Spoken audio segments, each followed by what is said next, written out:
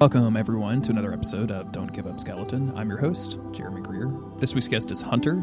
Hunter was introduced to me via Theomany's Discord, and we got to talking, and they said they had some cool lore theories and some cool ideas about the Souls games. It took us a little while to connect, but we finally were able to, and this is the episode in which we did so. I think that you're going to enjoy it a lot, so please listen.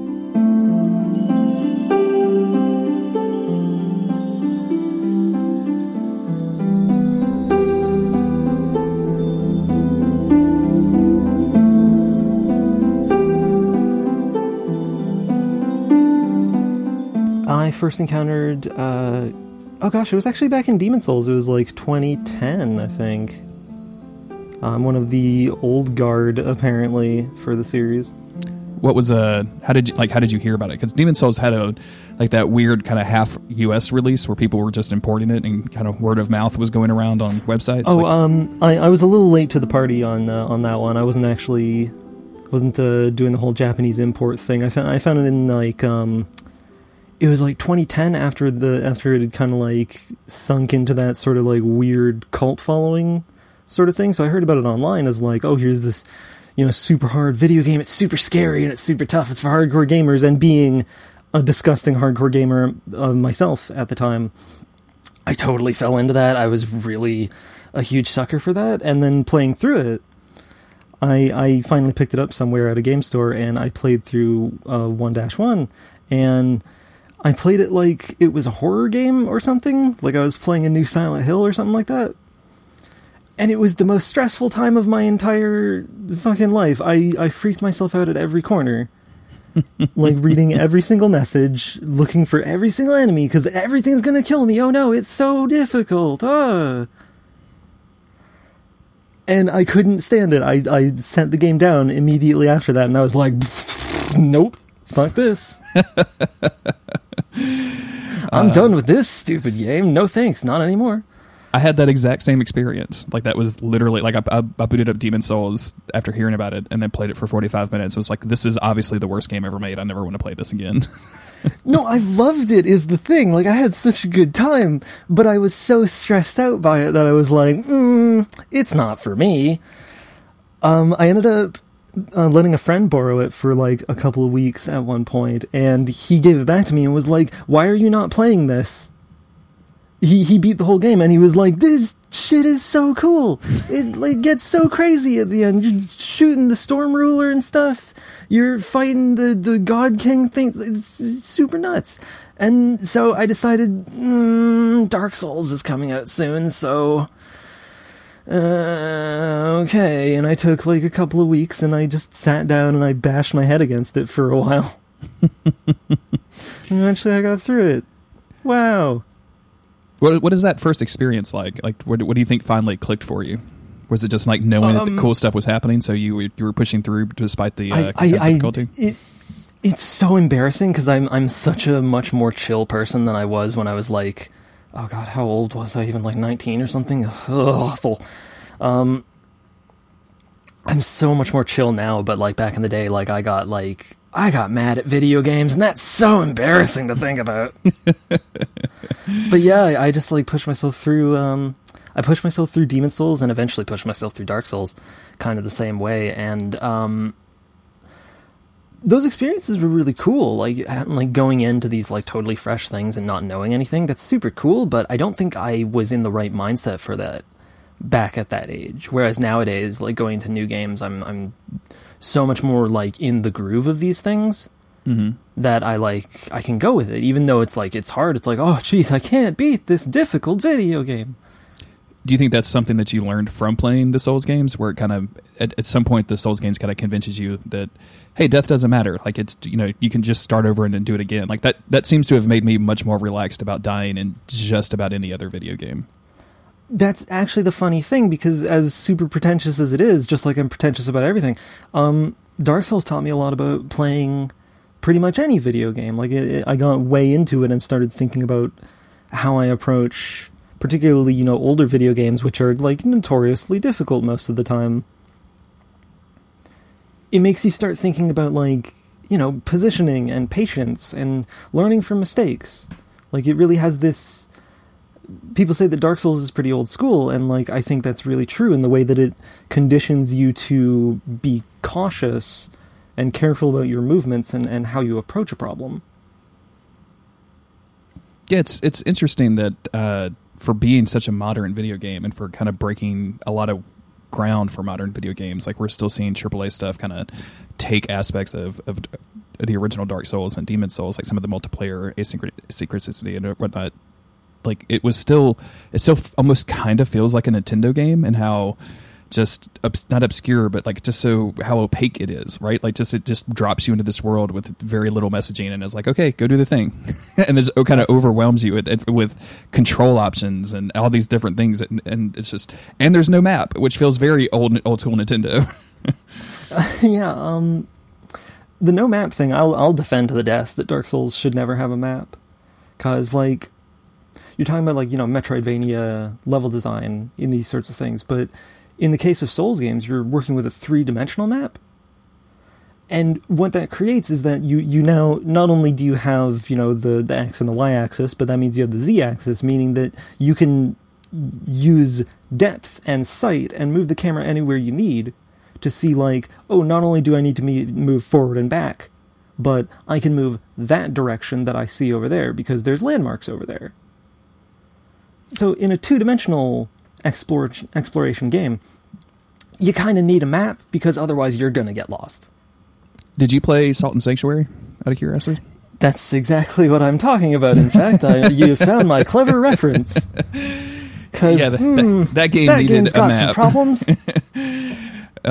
So many weird shortcuts that take you back to like previous areas, but that felt kind of perfunctory more than useful, right? Like just so many times where I would open up a secret door, open up something that I just gained the ability to do, and it was just a shortcut back to the original area, and I'm like, well, I don't have any idea where I am, and I'm teleporting everywhere anyway, so who cares? So the standout example was the final level, the super black and white upside down castle. Spoiler alert, everyone. Where you find a shortcut back to Havier's Cavern, that place that I need to get back to. from the final area. Mm-hmm. Really, really, you know, keeping that momentum for the end. I like that game a lot, but there's the lack of a map really, I think, hampered that game's reception. Oh yeah, no. I love Salt and Sanctuary. That's the thing. I cannot wait to see what that team does next. But it needs to be criticized. Yeah. What's your what's your kind of standard build nowadays in Dark Souls? Like, did you gravitate towards something the first time you played it? Was it big weapons or magic or? So I'm the lamest person in the world. I'm super boring, and I'll always play a new Dark Souls game with sword and board. There's nothing wrong with that. Because I want to be just like a piece of shit knight. That's what I always want to be at least first in these games. I play these games like 12 times each every single time, but I always explore the game first as like basically a sword and board knight, use a bow and arrow, and just like if I need to be lame and cheese something from the distance, then I do, because it's all about survival. What about subsequent playthroughs? What do you go to after that, or is it still, or do you just kind of, are you role playing different characters, or are you actually playing different builds? I usually focus on like what the gameplay aspect is, and then I'll just think of a funny name, like a pun off of something like that. But usually I'll then try to check out like a magic character or a pyromancer or something, because it's such a vastly different sort of play experience for the most part. Mm-hmm. Or like I might try, you know, what are like the super light fast weapons? What are the heavy weapons like? I just kind of like dip my toes into all the different sort of play styles after that. But first time through, I always go with a style that's just like survival is everything. Don't try and be cool, because I like the flavor thing in Souls games of just being like a scummy, really garbage, like nothing sort of fighter who's weak and lame and just barely scraping by every encounter. I really, really love that.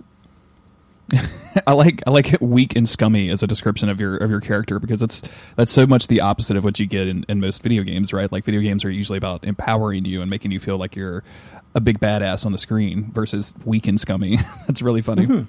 Yeah, exactly. I love, it's because I love a sense of like progression scaling. I really adore the way that we see in like Dark Souls 3 reaches some really high heights, where, like, you know, by the end of the game, you're climbing to the top of Archdragon Peak, and you're fighting the God of the Storms, who's the old son of the old god of the riding a dragon, and you're fighting him in the middle of the sky, and it's like, this is super dumb and nuts, and then you're going back down to the ground to fly into the far apocalyptic future, where you're fighting the souls of every warrior who's blah, blah, blah. But you start off rising up out of a grave in the middle of nowhere and having dumb slap fights with a bunch of idiots in robes. It's like you start super, super tiny, and you're so, like, you're nothing. And then over time, you eventually scrape your way by and struggle your way up to these, like, crazy heights. It makes them feel way more satisfying, because a lot of games, like, for instance, absolutely nothing making me think of this, but Lords of the Fallen starts at Archdragon Peak. And then it's just like, well, then where the fuck? Like, I can't feel anything now. Yeah, it's kind of fascinating, because you have to have somewhere to go in a video game. And I didn't play a lot of Lords of the Fallen, but a lot of that game put me off for various reasons. The art style did, and like the kind of gruff character thing that they were going for, I just didn't really dig. But Dark Souls needs a character creator. That's what you need. Man, I tell you, I think just about almost every game nowadays needs some form of character creator, because I've heard so many people talk about playing The Witcher 3 and get turned off because you have to play as, you know, I can never remember if it's Geralt or Geralt. I think it's Geralt. Geralt. It's Jerry. Let's just call him Jerry. It's Jerry. But because you can't play him as a woman, right? You're this, and you could literally change nothing about that game and just have it be a female character model, and like have people refer to you as, you know, whatever pronouns you wish, and then, hey, that's a much more accepting game. I know that's not what they set out to do, and that's not that's not what the that game is based on. But every game needs a character creator. I don't care what it is. Give me those options. It's always appreciated, I think. I can respect, from like a narrative standpoint, when some people are like making a game with a story in mind and a protagonist in mind. Like, I can get behind that. I can understand in The Witcher's case why it's like, this is the story they set out to tell about this particular kind of guy, and you sort of make the small scale decisions of what this guy does moment to moment. I get that. I'm not super willing to defend The Witcher, but what I am willing to defend is Night in the Woods, where the creators have talked occasionally about this sort of phenomenon, actually, how it's like they specifically did not want you to have any say over who Mae Borowski, the main character, is. You get to make choices, and none of your choices matter in the whole game. Interesting. See, I haven't played Night in the Woods yet. It's on my ever-increasing list of games I should play. So. You should definitely add it, because it's a really fantastic little adventure game. It's super cute and super charming, and I like it a bunch. People compared it when I was playing Oxenfree. People compared it to Oxenfree and said, like, if you dug Oxenfree, you should definitely play Night in the Woods. It's like that, but better. And I'm like, okay, cool. I'll definitely get into it. People have been telling me if I like Night in the Woods, I should play Oxenfree. So that works out. That makes sense. Welcome to our new podcast, What We Haven't Been Playing. Oh, geez, yeah. Oh, man. Steer back. Yeah, it's great that I think I've talked to a lot of people about the Souls games, and the character creator, I think, is something that is one of the key components of making these games successful. Like, you can look at, like, I'm going to create the Lobo speedrun monster or the Monster Factory monster, right? Like, and people can do that and have a good time with it. Or no one can recreate the Monster Factory monsters because they're randomized. It's true. I'm sure somebody somewhere has tried to figure out those sliders. I know people on Reddit really like to do slider adjustments. Well, see, the trick is if you have 1,000 monkeys at 1,000 PS4 controllers. But I see, like, all the way from the Monster Factory side of the slider to I have very carefully constructed my beautiful person, my OC or myself or my best friend or my girlfriend, wife, husband, whatever, and I've done that, and I'm lovingly going to take screenshots throughout the entire time of my adventure, and it creates a sense of connection. Even if you're doing the Monster Factory thing, it creates a sense of like, look at this ridiculous creature I've created versus look at this very special person that I've created. Mm-hmm. How often? I'm just curious. Like when you boot up a new Souls game for the first time, how long do you think you spend in the character creator on your first playthrough? An hour, easily an hour. Same. Because I am always that total dweeb who is like, I'm gonna make myself in the video game. I'm gonna see if I can do that. So I'm gonna give my character just like big old adorable nose and long floofy hair and super long eyelashes because I'm adorable. It's really great. Like, and I still like how difficult it is to do that, right? Like, you can, like, it's not a particularly good character creator. Like, it's just got a lot of options in it, so you can do a lot of stuff. But it's not particularly it's great. Incredibly I think difficult to work one with. of the most charming things about it. It's not necessarily fun. Terrible. But it's like, good. It's an awful character creator. creator. It's like literally the same system that they had back in Demon's Souls in 2009. It's super great. Except now they've added tattoos and facial hair. Thank God. Mm-hmm. Yeah, they've only made improvements, really. Yeah, seriously. So that's actually a funny thing. One thing I noticed in Dark Souls 3, you can give ladies facial hair now. Yeah. If you want to. It almost feels like an oversight, but it just makes it better. They really leaned into that. Like, I remember booting up Bloodborne for the first time, and it was like, choose your character, male or female, and it was like gender has no bearing on capability or bearing on performance or something. A message to that effect of basically saying, like, the gender you choose is not going to matter into the gameplay whatsoever, which is always great. Want to know something dumb? Have you seen that Dark Souls post, that Dark Souls advice post on Tumblr? Of like, gender has no bearing on ability, age has no bearing on ability. Yeah. You seen that? Mm. That was me. I made that. Did you really? Yeah, I hate it now. It's the only thing people reblog, and I only see notifications for that now. I've seen that. That was back in my Tumblr days. I remember that going around for the first time and being like, and thought it was just absolutely hilarious. But yeah, I saw God, you're part of the problem. I know, it was me. I probably reblogged that from Dark Souls haters if I had to guess. I'll have to go back and look, but. Who did I just see that posted that? I want to say it was the cut content guy, Lance. That's been doing all of it. Oh gosh, I don't know. Maybe it was everybody. Literally everybody. That's really funny. I'll have to find a link to that post so we can put it in the show notes. Oh god. I need you to get more notifications about it is what I'm saying. Tell me about kind of getting into the story of Dark Souls for the first time, because we've talked a lot about gameplay and things like that, but there's obviously like this huge, I don't want to say tome, but this huge amount of lore in Dark Souls 1 and Demon's Souls, and then it's been continually expanded throughout the series. How did you first encounter that, and then like how did you react to it? Okay, so I'm just going to say, I don't know if my microphone picked it up, but I did just intake a large amount of breath preparing, because now we're getting into my shit. I rub my palms together devilishly. So the truth is, back in 2011, when I picked up Dark Souls Day 1, obviously, I played through that game in like a week, and then I set it down and was like, well, I'm done. That game didn't have a story. And I just thought to myself, okay, bye, done. And then like a few months later, I'm randomly clicking through YouTube, and I see, oh, who's this fellow, this Epike Nam Bra? Well, this seems like a fun video. He's talking about a Dark Souls story. I don't know. It seems kind of silly to me. I don't think it's going to be anything. And then I click another one, and another one, and another one, and I start realizing, oh shit, wait a minute. Those things that the items say, those mean things.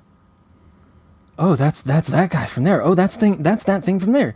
Oh, wait. And it's all like the gears are turning in my head. It's all clicking together. And then I'm ruined forever. That's the end of my life, because now I like Dark Souls lore, and it's done. I have no future. What's your on your first playthroughs for Dark Souls games? Are you making notes, like reading item descriptions, trying to put all of these pieces together, get the serial killer yarn wall set up? Or... Oh, I mean, I am now, because now I expect it. Now you're looking for it. I'm absolutely one of those people, like, flipping out at, like, the tiniest mention of, like, whoa, a snake, what? Huh. I'm curious, how did that, as someone who's been playing the series since almost the beginning, getting to Dark Souls 3, where do you land on Dark Souls 3 from a lore perspective? Because I've talked to a lot of different people and have heard a lot of different opinions on it. Okay, Dark Souls 3 is a difficult beast, is the thing. I'm going to say that, like, from a, like, narrative themes perspective, I love it. I actually super love it. From a lore perspective, I'm a little disappointed on that front. Because I feel like there's a difference between lore and story.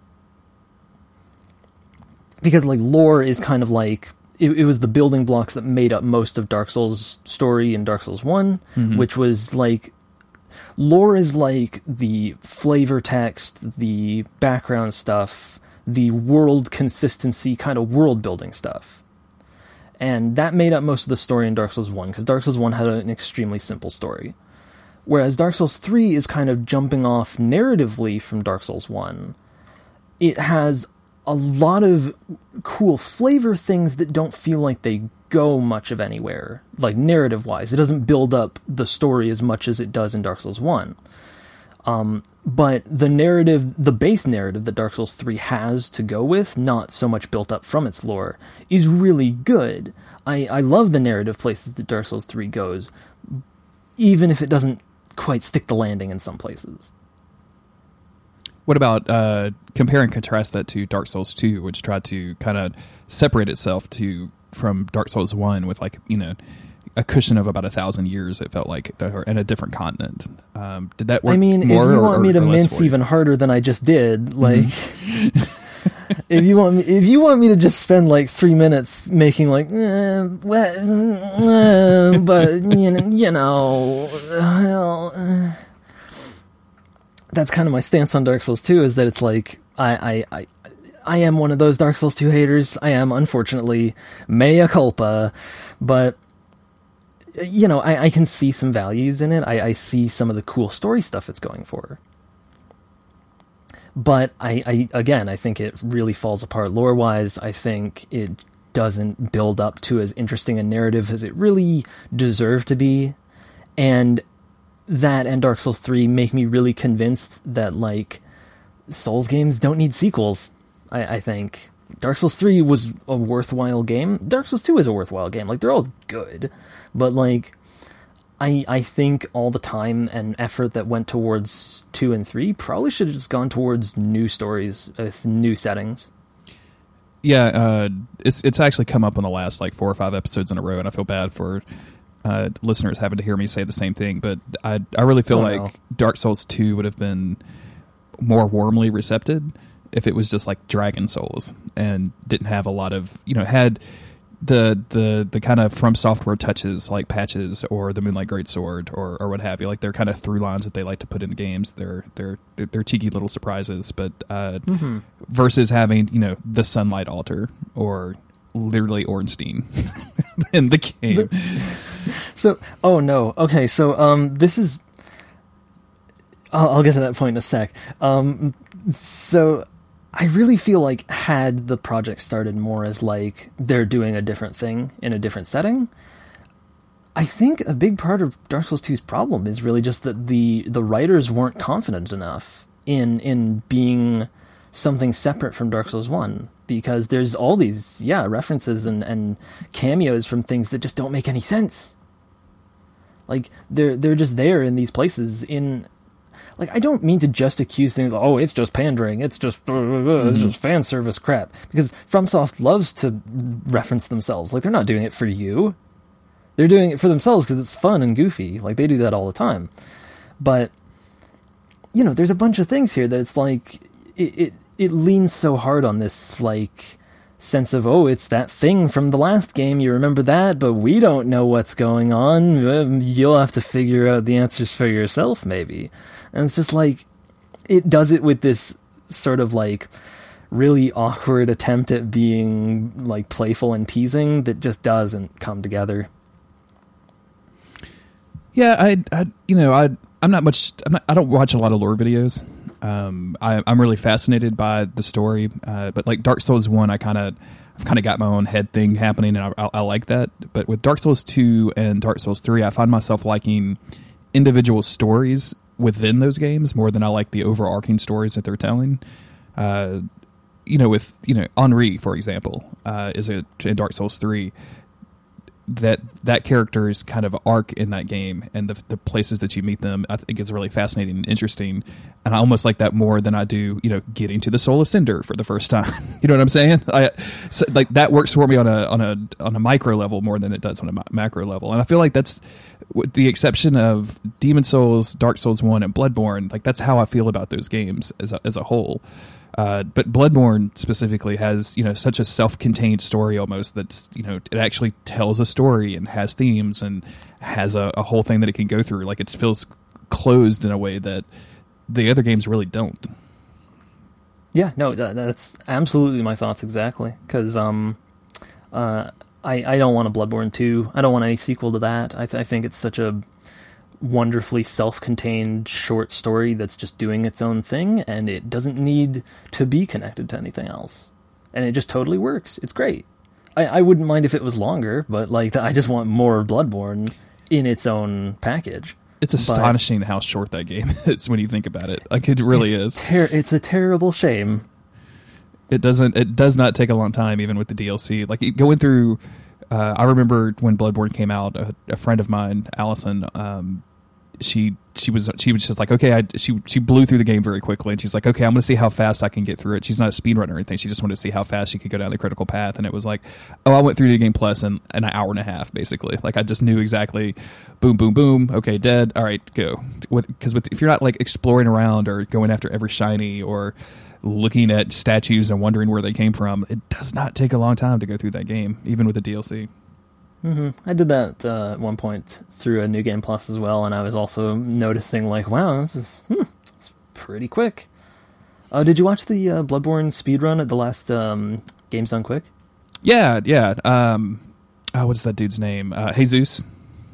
Yeah. He was fantastic. What a good runner. Just like having a good time and getting the crowd hyped up for it. Yeah, and I was so I'm of two minds about that dude, and this is I'm not throwing shade at this guy because I think. Oh no! Did he do something problematic? No, not that I've seen, not that I've seen. He hasn't milkshake ducked us yet, but there was when he started that run.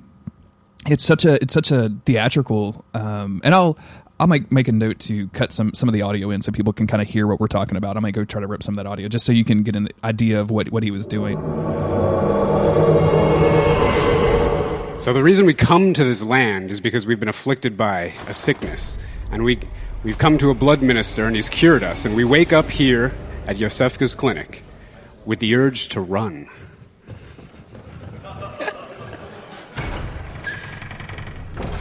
We open the door, go down the steps, and we could hear some sounds coming out the door. What is it? A wolf eating a corpse. So we're quickly going to run away. Look behind. Oh, my God. What is happening? He's trying to kill me. But somehow, I appear to be impervious while I'm opening a door. Oh, my God. Oh, there it is again. He cannot touch me. Good. Okay. I'm invincible. Nothing can kill me. It's such a performance that he's doing, which is what those are. He's being watched by hundreds of thousands of people. They're raising millions of dollars for charity. Like that is the time to be performing. And when he started, pressure's on. Yeah, and when he got to like Vicar Amelia, I really enjoyed him saying, okay, 1, 2, 3, and that leg is broken. Okay, 4, 5, transform attack, that leg is broken. And that was fascinating to me because he's explaining what he is doing. Like he's practiced it so much, and he's kind of teaching us how to do it with this amazing voice. Like, the dude has a voice like he's got a voice like you want to see. You want him to read the telephone book like, you know, Morgan Freeman, right? But then, like, kind of as it goes on, he gets kind of internet culture memey a little bit, and I just like there was something about it that just turned me off. Like when he started when he died a couple of times and he was kind of yelling at Miyazaki and things like that. Like I didn't particularly get into that aspect. I really liked the educational side of it, I guess. Does that make sense? I hope I'm not. I hope Jesus, if you're listening to this, because I want you on the podcast at some point. Like, not throwing shade at all. Much respect to you because of what you're doing and achieving. So, I would not blame him at all for leaning back on some kind of easier stuff than being that really solid entertainer thing at first, because he had to go for like an hour and a half. But you know, thinking back on it, I do recall that a little bit as well. But it's just, I guess, just like watching what a fantastic run it was, I was a little distracted by that. It's a solid run. Like, and I've since subscribed to him on Twitch, and I you know, as I do with a lot of people that boot up Twitch and just like in the background as I'm editing or doing work or whatever, just kind of watching somebody stream a video game, and it's entertaining as hell. And watching that dude continually improve is really fun. But I kind of feel like that way about a lot of Souls players. You know, I feel like for me, it definitely, like, Dark Souls exposed me to Twitch pretty much. Like, I'd never really watched Twitch outside of, you know, oh, hey, there's a speedrun archive on YouTube, I'm going to watch that, but never thought to myself, oh, I need to go watch this person play a video game, until it was some friends of mine like, oh, hey, we're going to go stream snipe. And I was like, stream snipe? What is that? Oh, we're going to go invade this guy that's playing, and you can watch us invade him. And I was like, well, this sounds like a fun time. This sounds like a great asshole thing to do. I am into it. Gosh, right. Man, I had never really thought much of doing that before. I might have to look into trying that sort of thing sometime soon. It's fun. I don't really get into the PvP of Souls very much, but Dark Souls 3 had me messing around with it in some pretty fun ways.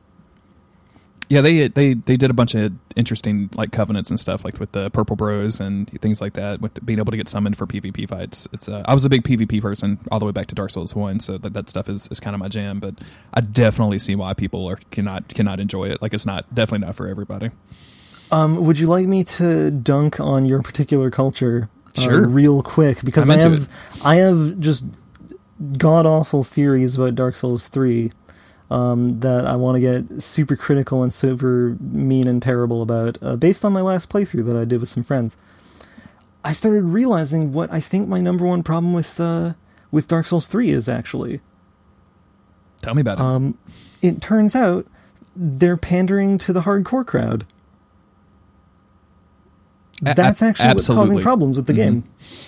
Like, it just all suddenly clicked to me. It makes sense now, because Dark Souls has not been pandering to like, oh, the casuals, oh no, making it more accessible for people, oh, what a problem. And like, yeah, I'm a pretentious piece of shit who like sometimes thinks those sort of things, but it's like, no, the problem's not that. The problem's that they've been trying to appeal to PvPers and make things more convenient for them. And so much of Dark Souls 3 is like built around creating convenience features for the player to get into like hardcore PvP gameplay and stuff. Because you have this whole like hub area that's full of helpful NPCs who are your shops, and they just hang around there and they do stuff. They don't do anything other than sell you stuff. And they're just there so that, like, oh, I have a shop for, like, infinite use items, and I have a shop for all these weapons, and here's my blacksmith right here, and, you know, I can buy all these red orbs that I need, and I can just go do this thing, and then just, like, boom, boom, boom, get right into it. And I don't have to worry about all that bullshit, like traveling the world and exploring everything to find this weird, obtuse nonsense. It's just right there. There you go. And that's such a... It's not that it's a problem, because, like, I cannot bring myself to be like, this is bad, this is a bad choice.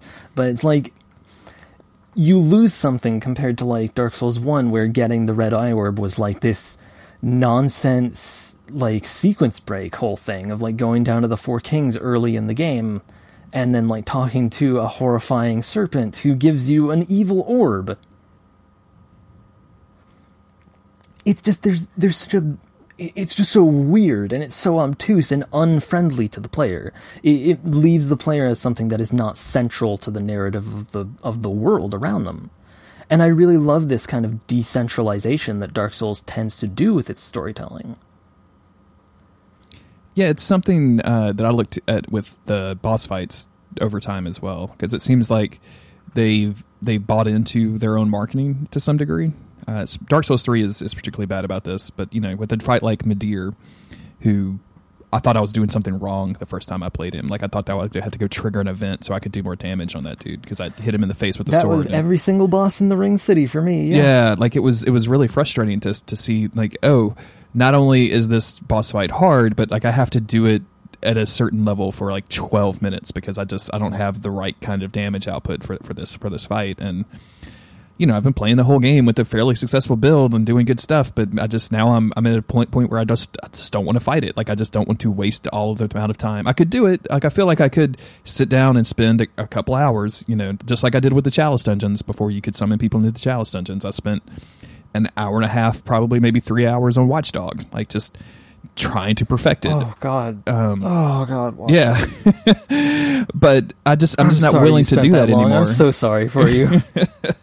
And it's fine now. Like I'm self-aware enough to know that the reason I kind of enjoy that fight now is because I spent 3 hours on it, and because I finished it is because I feel like I have it under control now. But I just wasn't willing to put the time in with Dark Souls 3 because I felt like they were going in a direction that I didn't care for, which is that catering to the hardcore PvP crowd, catering to the the people like I'm not going to call anybody out, but like the Twitch culture, which is hey, new game 7 at soul level 1, fists only, and stuff like that. Like, and which is awesome, which is amazing. There's a guy that's been on the show, Strenuous Orb, and Baller Swag Sword, do challenge runs all the time. Patty's doing a soul level run on Dark Souls 1. The Lore Hunter is in the middle of a Blood Level 4 playthrough and doing like lore commentary during it. It was really, really good. Like, those challenge runs are really fun to watch and they're interesting, but I still want to be able to like play the game normally and not have to do that for 45 minutes. Yeah, that's sort of the thing. That's the whole notion of challenge runs, though, is that it's like mad respect to challenge runs. I think they're fascinating. I love the way that people can manage to work through them. That's super cool. But the whole notion of a challenge run is that you take a thing that's not unbelievably challenging already, and then you make it unbelievably challenging. So it has to be like decently accessible in the first place. It's fascinating to me. It really is, because I really wonder what the communication is back and forth from Software and the people, the players of the game, and the publishing company Namco. Like, I wonder how much of an influence that all of those three things are Namco or Bamco or whatever, and the players had on From Software when they're making those games, or if those were conscious decisions that they were going for. Because if you play the older games, like if you go back to Dark Souls 1, and we're a couple of weeks from the remaster at this point, so we're not far from a bunch of people playing Dark Souls 1 for the first time. You hit the Taurus demon with your unupgraded weapon and do like 200 damage to it, and that's like a significant portion of his health bar. Compare and contrast that with the Cleric Beast, which is it has probably 10 times the HP. And I just wonder, like, where did that decision come in? It definitely feels like the kind of difficulty curve that we see in the series overall is just fueled by a sense of confidence in the developer, I guess, because they see that it's like, people are able to handle these challenges that they set out at first that like seemed kind of daunting. But it's like over time, I like to give benefit of the doubt and assume the best of people generally. So I would assume the devs aren't doing it out of a sense of like, oh, they believe their own marketing hype now, but rather that it's just they have confidence in the player. Like, they did this stuff. Like, the people that played Demon Souls, Dark Souls 1, they're gonna be buying Dark Souls 2 and 3. So they already did, this stuff. They beat these things. So, like, Dark Souls 3 feels very much like it's designed for people that have played the other games. Because it starts, like, you start off against Gundyr, Like, that's such an unforgivable boss for like someone who's like picking this up as their first Souls game. I don't see how they would beat Gundyr. it's a pretty difficult fight. And obviously people have done it, because I know a lot of people that have started with Dark Souls 3, but it's a really significantly tougher boss than just about anything that you've faced that early in a Souls game up to that point. But I mean, as for my experience with, like, you know, the rising challenge and stuff, yeah, I don't think that Dark Souls 3 needed to be as hard as it is in the way that it is, especially the DLCs. Like, you know, Sister Frida and Father Ariandel, like, they're an incredibly good boss fight, but it could be like half as long. They could have like half as much HP, I think. Yep, same. I think you could checkpoint your way through that Sister Frida battle and be complete. I would be completely okay with that. Like, I would just be totally fine. I actually will totally defend the non-checkpointing. I think that's actually extremely cool. You like, if they had made each phase again, like maybe like 2/3 as much HP. If they had done that, it would have been completely fine, and like, it is like this actually like horrifyingly demanding fight, which, you know, that's the climax to this whole like small story. I'm cool with that. I think that's really sweet. But like Ring City, like you said, you know, I thought I was doing something wrong against Gale. I thought like, oh, okay, I have to actually run away from him and explore this big open zone that they've given me to like find something that'll weaken him. And it's like, no, you just have to beat him up. You have to beat up that old creep. And I loved doing it. Like, I love beating up that old creep, because, I mean, gosh, I was pushed forward through Ring City. I did everything in Ring City because of, like, lore hunting, because of story stuff. And, I mean, truth be told, I wasn't disappointed. Like, I think, even though a lot of story things, like I was saying, you know, it doesn't stick the landing so much, Ring City has just so much flavor and so much, like, narrative concept stuff that appeal so hard to me. Like, it felt like the whole thing was like, oh, hey, Hunter M, here you go. Have this. Like, by the way, there was giant conspiracies in Gwyn's War Against the Dragons where he didn't talk about all those millions of, you know, undead humans that he sent to their deaths over and over again to fight a war that they have nothing to do with. Here you go. This dude who is the Slave Knight and is literally a dragon slayer, unlike Ornstein, who never killed any dragons. This guy is a super old piece of shit who has existed until the very end of time itself, and also he's one of the Ring Knights. There you go. Have this, have that. It's amazing. And also have all these weird bugmen who just hang out and are creeps, and they just, like, tell you to eat stuff, and it's so good. It's like it's just for me. They did that specifically for Hunter. It's crazy. I know. I mean, I've been a fan for a while, but I didn't think. I've been outspoken about this for a long time, but I didn't think you were listening. Wow, FromSoft answered all my weird conspiracy letters. I can't believe they were reading all of this stuff that I was writing on a chalkboard and emailing to them. Incredible. You mentioned that when I brought up lore for the first time, you mentioned that was kind of your shit. I'm kind of curious. You found Epic Name Bro. Like, what other kind of lore resources are you using in the community? Or are you writing your own stuff? Are you putting your own theories out there anywhere? Like, you know, how do you interact with the community in regards to the various things that people do with lore nowadays?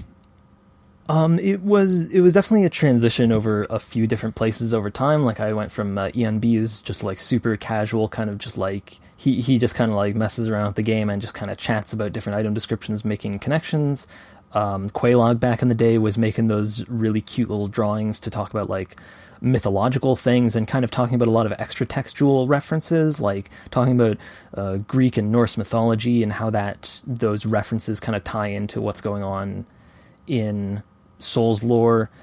Then over time, eventually, you know, you get Vaati and you get his kind of like breakdowns of like character emotional stories. Like, it's all about melodrama. It's all about like character emotion, sympathy, all this sympathetic bullshit that I love.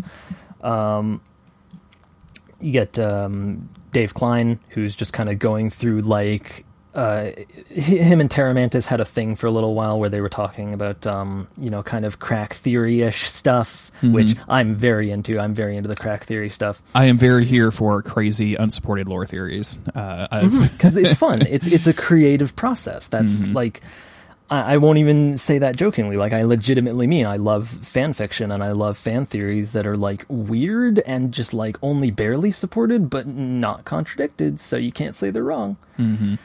And then eventually I moved to like, Bloodborne came out, and I moved to, I found like Dirk Sans Frontier, I found Redgrave, and I listened to a bunch of their stuff. And then I randomly ran into Aegon of Astora's channel, and I was like, my place. Found it.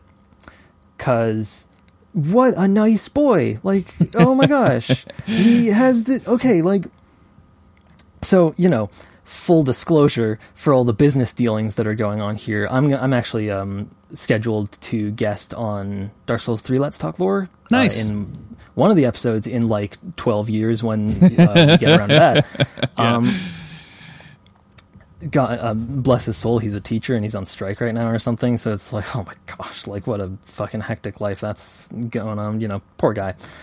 I find his channel and I find his Bloodborne LP, and I'm like sick at the time, and I just have a week where I have the flu and I just have to sit down and rest and not do anything, so I marathon all of the Bloodborne Let's Play, and by episode 3 he's doing like in-depth personalized critiques of the biomedical industry, and he's shit-talking neoliberalism, and I'm like, holy shit, how is this guy so my things?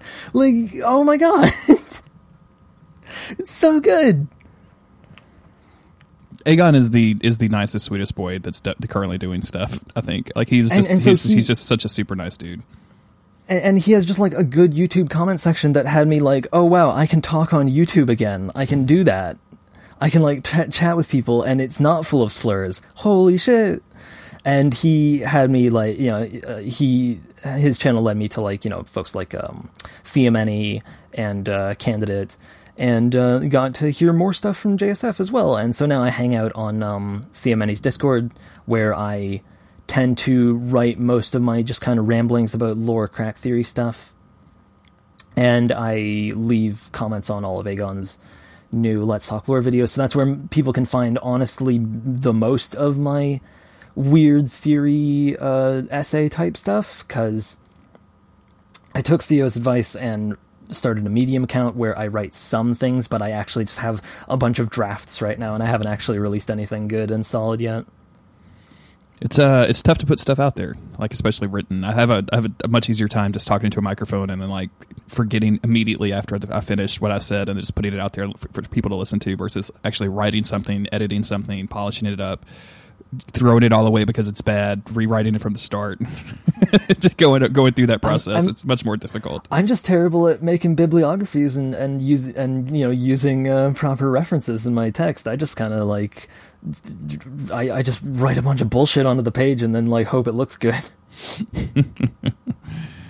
I'm curious, as somebody who's been playing the Souls games for a long time, do you think that they have changed you in any way? And I know that's kind of a big question, so I guess to narrow it down a little bit, like change your perception of other games or perception of yourself, or like any kind of fundamental alteration in any way. My self-perception, like as a person, I don't think very much, because I think it was more like who I am as a person affected how I approach the games rather than the other way around. Because like I think at first they very much appealed to just kind of like a shitty, egotistical kind of hardcore gamer mindset that I had at one point. But I kind of just got over that more recently. And so now I kind of approach them thinking like, oh, this is fun games, cool world, I like the stories. Yeah. But as for like how I approach other games, I mean, yeah, I think they affected how I think about caution and observation and how to like, problem solve in other video games, and making me appreciate, like we've talked about, things like character creation and that kind of like player decentralization, but also a focus on player self-expression in this kind of like... Dark Souls 1 has a really sort of existentialist kind of bent to it, where your decisions don't matter. Like, the few decisions you can make in the game don't really make any kind of long-term or large-scale differences, but they matter as choices because they're choices that have to be made. And I appreciate that a lot as a storytelling thing, because it's more personalized that way. And I feel like a lot of games are really eager to centralize the player character in their worlds, and in that kind of power fantasizing way to make the player feel important, instead of presenting a world that I can exist in as a player. Interesting. What do you, thinking about all of that, what do you want to see from Software in the future? Like you mentioned, not wanting a Bloodborne 2. At the place we're at now, the remaster is on the horizon. We're getting pretty close to that. Whether that's going to be good or bad, I think it's a kind of a big question mark right now. I can't imagine that they've messed it up so that game is bad, but who knows? And From Software has announced... I have so many dumb, bad, pretentious theories about why the remaster has some problems. And, yeah? And they're incredibly minuscule. I was talking on Theo's Discord with Centimeter Worm about this, actually, and they were bringing up some points about, like, the tiniest, dumbest, like, graphical changes and stuff. Like, bonfires look different now. And that's a problem, because bonfires used to be, like, these weird... tendril things that like look nothing like real fire, and that's actually important lore-wise, because I have crack theories about that and its relation to demons and chaos flame and stuff. But now it just looks like regular fire, and this is obviously a monumental problem. Yeah, and there's some subtle differences too. Like, are you because they're adding bonfires in certain places? Do you think that's going to affect the game, or do you think this is more just like quality of life stuff? So I am like I've said, I'm a pretentious person who thinks like Dark Souls doesn't need a lot of quality of life stuff, and sometimes we should think about and appreciate why quality of life stuff maybe isn't there, and think about, why is this an inconvenience to me? Like, what does that say flavor-wise? But I can also understand, like, quality of life things in general. I don't get too caught up on that stuff. So adding some extra bonfires to Dark Souls 1, that doesn't bother me, really. Like, I'm fine with it. Well, what do you... I mean, since we've got, like, From Software has announced Shadows Die Twice, which I think... I know Theo's hoping that it's going to be a Kuon sequel, and seeing her kind of Twitter LP that she's been doing of that has been kind of amazing and kind of makes me want the same thing. What do you want to see from them? Like, what do you think would be something that you... Like, if you're pie in the sky? Oh, gosh. I mean, like, ideal. So, what we see of Shadows Die Twice from the, like, 10-second teaser image of it is, like, it looks like it's going to be, like, an old-timey, creepy... like Japanese style setting. Mm-hmm. So like that definitely calls back to Kuon, and Theo convinced me to also go play through Kuon as well, so I streamed that really briefly, and yeah, turns out, hey, Kuon's great. Everyone should play it, because it's like a weird proto Demon Souls.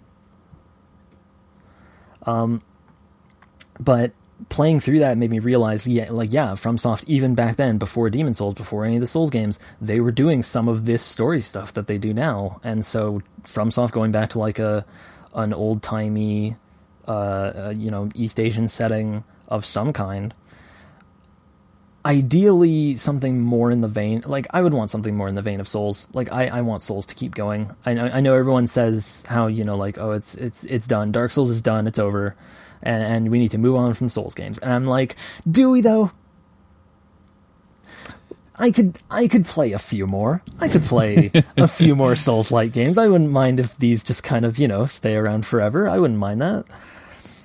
I don't want more Dark Souls. I just want more of this style of video game, and I think that's the line that I kind of draw in the sand. And even when I'm saying that, like, I am well aware that like if Bamco was like, yeah, we're doing Dark Souls 4, I would be day one. Oh, hey, we're doing Dark Souls 5. That's the worst part of it, because I'd be there day one. I'm such a sucker. Yeah, Dark Souls 6, I'd be like, well, they burned me the last 2 times, but maybe this time, then I'd be there day one again. Like, they've got me for another 3 games, no matter what. Like, it'd be Dark Souls 7 before I'm like, okay, guys, I'm just going to wait for reviews this time. Yeah. But I mean, I don't know, I guess ideal would be like, okay, see like an interesting new setting, like this kind of more Japanese inspired thing, because especially playing Quan, like I say a lot in some of my streams and stuff. I stream games once in a while. They're very bad. Don't watch them. I say stuff like, we've seen Greek mythology, Norse mythology, Japanese mythology. Those are all played out in video games way too much, and I'm kind of done. Mm-hmm. Playing Quan, the way that it uses Japanese mythology is so weird and different and nothing like the kind of usual anime-style classic Japanese mythology that we see in, like, Nioh, for instance. Nioh's cool, but it's like, I've seen an Oni before. Like, I get it, guys. I gotcha. Quan is like, hey, how about silkworms? Those are fucked up. And it's like, oh, really? They are? Why? Here's why. And so Quan just takes this like Japanese setting from 1,000 years ago or whatever, and just like spins it in this really cool direction about like curses and illnesses and like this just weird, nasty ghost story that feels unlike a ghost story. It's great. So I actually totally have faith that if they do a kind of more traditional Japanese setting for another Souls game, that like they'll make weird stuff out of it. They'll make weird, creepy, interesting horror stuff out of a new game. So please, a new setting would be great. I have total faith in FromSoft to deliver on that. Beyond that, I guess more minor things is just like, bring back non-linearity, bring back an interconnected, non-linear world progression style, and I'll be really happy with that. Well, Hunter, I think with that note, I want to thank you for guesting on the podcast, and I really, really appreciate you coming and sharing your experiences with me. So thank you very much. Thank you for having me. Where can you be found on the internet if people want to stalk you on the internet? Oh, gosh, yeah. A few places. I do and make a few things. I can be found on Twitter. That's at LEDcomic. You'll find me Hunter M. That's because I make a webcomic called Light Earth Defenders, LED. It's about big giant robots and a bunch of queer people that pilot them. I also am on Tumblr. That's Glengi, GLENGI.tumblr.com. If you go to Theomany's Discord, I also hang out there quite a bit, and you can find me just like talking sugar and making jokes and dumb things like that. And I also have a few like projects in the work. I'm a freelance illustrator, and I'm open for commissions, everybody.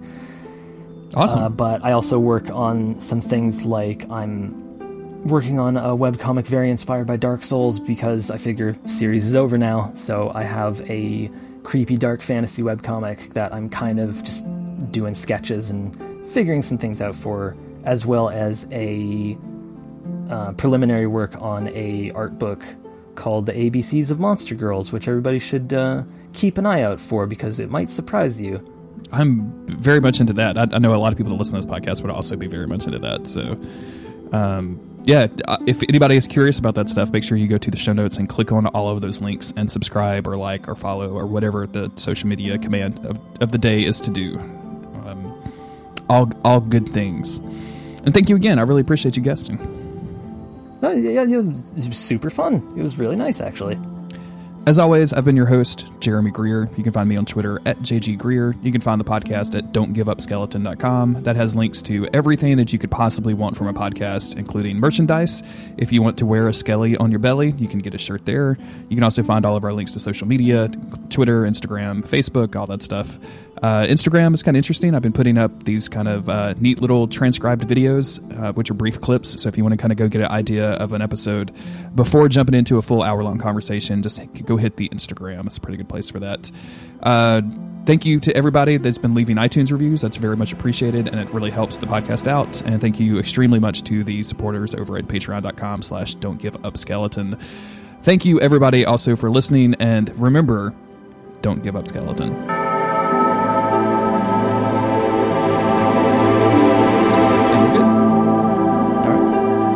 And that was awesome. That time, I looked over and I was like, "Holy shit, we're at 55 minutes. How did we get here?"